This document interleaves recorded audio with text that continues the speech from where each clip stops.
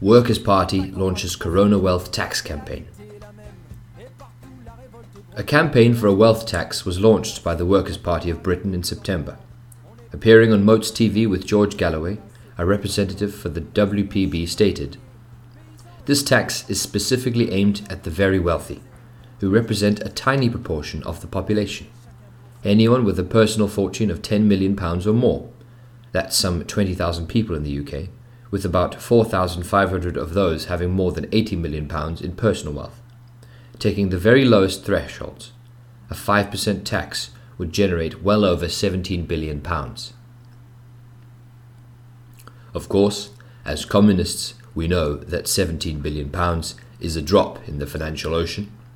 We also know that a tax on the wealthy is insufficient to change the underlying contradiction of capitalist society, that the social wealth produced by workers' labour is appropriated privately, enabling a small group of extremely wealthy individuals to amass their fortunes while the masses fall ever deeper into poverty. But the Corona tax campaign, in a very direct and clear way, demonstrates to workers the obscene levels of inequality that are an inherent part of our society, and for that it is to be commended. Rather than taking this petition to Parliament, the Workers' Party is petitioning Labour leader Keir Starmer to adopt the tax as Labour Party policy. His reluctance to consider a wealth tax at a time when millions of Britons face unemployment and millions more absolute destitution speaks volumes about the true nature of his party.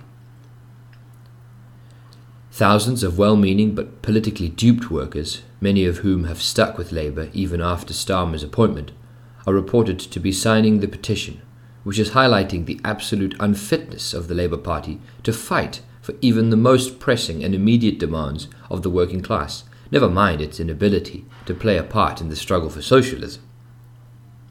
It is to be hoped that through this type of work, the Workers' Party may have some success in exacerbating the fissures in the campaign or in the camp of social democracy and generating a mass awareness of and following for the socialist positions of the WPB.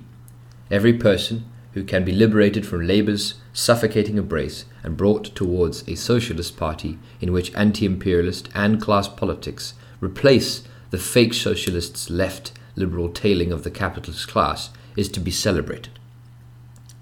Educating the utopian socialists who are coming towards the Workers' Party, workers who are socialists by instinct alone, in the science of socialism, is a project that communists must actively support.